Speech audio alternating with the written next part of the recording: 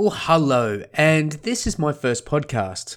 Now, I wanted to go over what this is all about. Broadcast Delivery 101 is a podcast channel about the broadcast industry, post-production, and all the bits and bobs in between. But I kind of want to take you on a bit of a journey here and walk through my experience in my industry and my career to hopefully bring on an audience that wants to understand a bit more about the past, what's happening in the future, and more importantly, how the times are today. So right now it's 2020 and there's some interesting things going around the world as we know. And I thought it'd be a great time to start a podcast, which I've always wanted to do. So let's just get into it, shall we? So my name's Craig Russell Roy, and at this stage I'm a 47-year-old male, and I've been in the industry for many, many years, and I've loved it right from the start. And right from the start was, believe it or not, in a 1985 work experience exchange in the first Apple store. Now, you must remember, back in 1985, Apples were very expensive and very bespoke, and where I grew up was a place called the Sunshine Coast. Sunshine Coast is on the east coast of Australia, just north of Brisbane by about an hour, and I grew up there from, it must have been 1978 through to around about 2000, or no, it wasn't, it was 1999. And I was born in Scotland, and I migrated to Australia with my parents in 1974. We landed in Melbourne, and then we moved up to the Sunshine Coast, which is a very, very sleepy village. And it was a fantastic place. It was really, really good. And from that opportunity of working in the Apple shop as a work experience, mind you, the buggers made me photocopy a 480-page manual just to keep me busy. I got the glimpse of computers.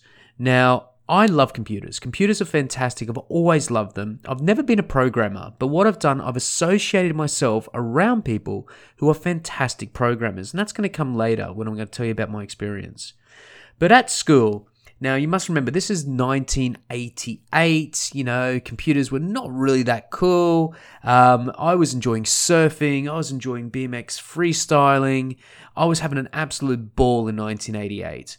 I graduated in 1990 from Maroochydore High School, and at 1988, I really got into my certain division, which was a film and television course, and that perceived of a lot of still photography of 35mm. We had one VHS camcorder, which we all shared. We done stop animation, and the guy who looked after it was... what was his name? It'll come to me in a second, but it was a fantastic experience. There's only about 12 of us in the class, and I loved the drama section we had as a class as well. So the film and TV people would film the drama. I was in the drama class as well. But where I'm getting to is that I've always embedded myself in the film and television industry. I've loved television from the start. I've loved films. And from there, I graduated in 1990. Now, in 1990, everyone was sitting for their ASAT test, which basically put you into university. I'd been doing some hard yards with a TV station on the Sunshine Coast called Sunshine Television, which was to later be bought out by Channel 7. Sunshine Television was a regional television that looked after all of Queensland, and there were 7 regions. In the Maroochydore area, we looked after 3, which is Wide Bay, Sunshine Coast and Darling Downs, and then the rest of them would be Townsville, Mackay, and all those sort of guys, which was transmitted out of Mackay. Lovely people. I'll get to that in a sec. So I'd been doing some work experience on the weekends. I've been gravelling around. I've been asking. I've been kind of sitting in. And the Sunshine Television Maroochydore branch was a transmission, promo producing, and news outlet. So it had all of the genres and all of the criteria from editing on BDCam SPs, and we had these D1 LMSs, which is library management systems. So from there, I basically groveled, but I couldn't get a position at that stage. It's very difficult. So in 1990, I graduated, didn't know what I was going to do. So I went down to the Academy of Film and Video with a gentleman called Brian Benson. Now, Brian was a cinematographer, and he had his ACE on it as well, and he was a very, very interesting character. Now, this was every Tuesday. It was every Monday. And every Monday, it was in Brisbane, and I was on the Sunshine Coast. And to pay for this course, which cost a lot of money back then, and that's $200 a lesson, I worked in a bicycle shop called Mulga Bills, with my passion for BMX freestyling and bicycles and tinkering and tankering the whole way, I love this job. And Andrew and Paul Cummings, lovely guys. We had some absolute barneys, mind you. But from that showed me how people worked. Because in a bicycle shop, you'll have a child coming in to a person who's lost their license from drink driving. They need to buy a bicycle. I would get a sales technician. I would be a mechanic. I would be a consulate. I'd be listening to all these people's stories. And that really allowed me, in hindsight, to understand how people worked. And it was fascinating. Now, from that bicycle shop, I'd work Monday to Saturdays. Saturdays were the busiest. And from there, I would actually take that money and drive it right into my film and television course with the Academy of Film and Video. I stuck to it. It took a long time to get going. It was like a year and a half. And in 1992, I was so lucky my opportunity arose at Sunshine TV as a videotape operator. Now, you must understand, back in the day, we had 1-inch spot reels on commercials. And my primary goal was to take these commercials and make them into a digital format on a Sony D2, which was a composite digital recorder. We had two. We had 3 areas, so we'd always have to do recording onto 2 of them and then do a third one as well, it was hilarious. The people I worked with there were Tony and Brett, a load of other people, John, Jack, all these fascinating characters. And the TV people are very, very interesting people. A gentleman called John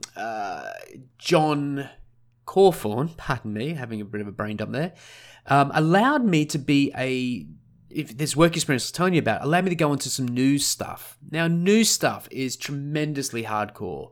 I'm now very young, carrying tripods, thinking it's the best thing since sliced bread. We're turning up to car crashes with dead people.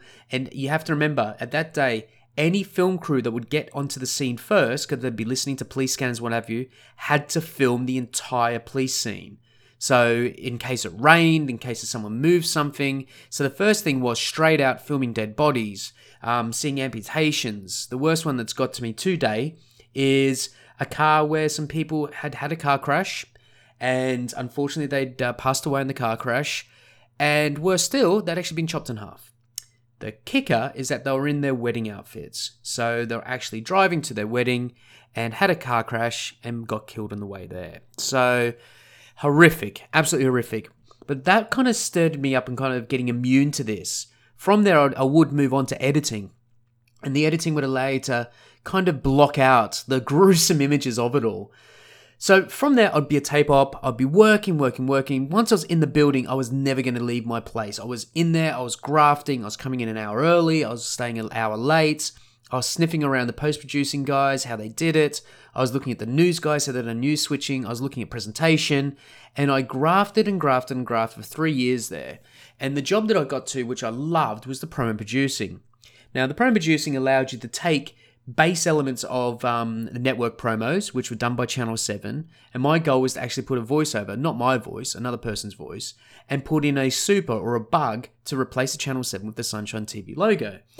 It was a great job. I really enjoyed it. I would then do some online editing, which was absolutely fantastic.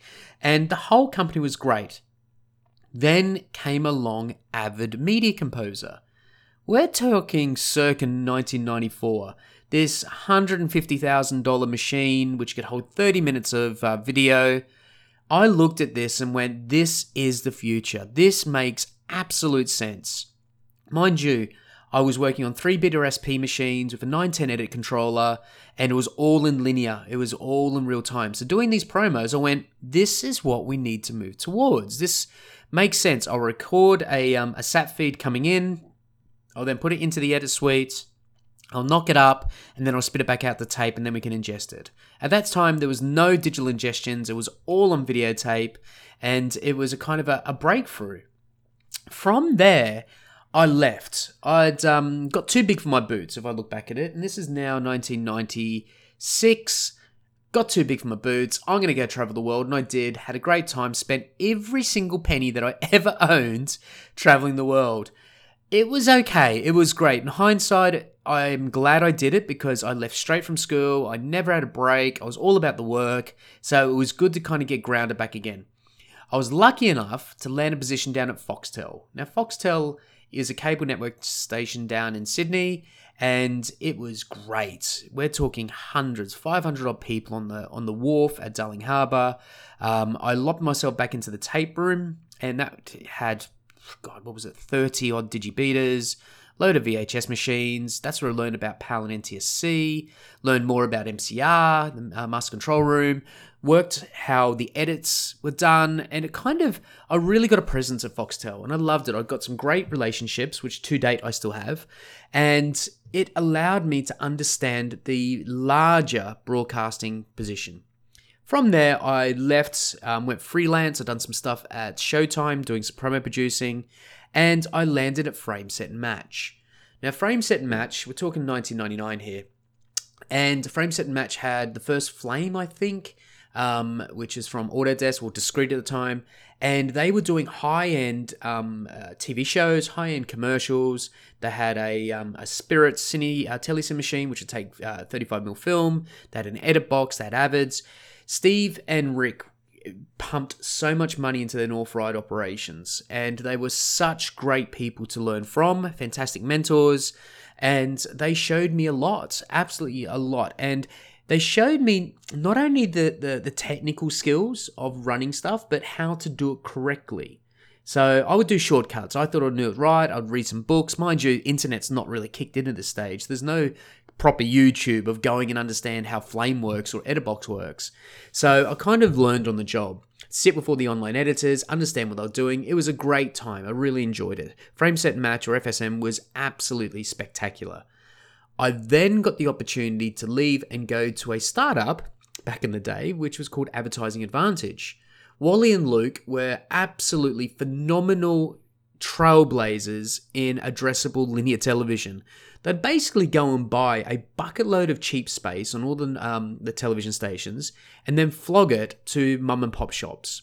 Mum and pop shops would be the fish and chip shop, be a bicycle shop, be a tile shop, a bathroom shop, you name it. Anything on your high street, which is sadly just crumbled away, allowed them to go and say, we will take 15 grand of your money, we'll then make a commercial, we'll then put it on air, and then you can see it and we'll see if it works. First time the kind of proper linear was working. I got the opportunity to direct loads of commercials, and those two guys really allowed me to do what I wanted in a creative way. That's where I kind of got to understanding how commercials were really made. Mind you, I was lucky enough to hire, if there was a budget, a really fantastic camera person. But 9 times out of 10, we'd have our own DV camera, we'd go film it, I'll bring it back. Luke and Wally had got the first Final Cut 7 G5, I think it was a dual 2 gigahertz thing with probably about an hour or two of internal storage. We got a J3 Betacam player, and it was the most cowboyish, fantastic thing I've ever done in my entire life. And to date, I'm still in touch with Wally. He's an absolute trailblazer what they're doing. They're killing it in Australia, and God bless them, they're absolutely cracking people. I then went to a company called AdStream.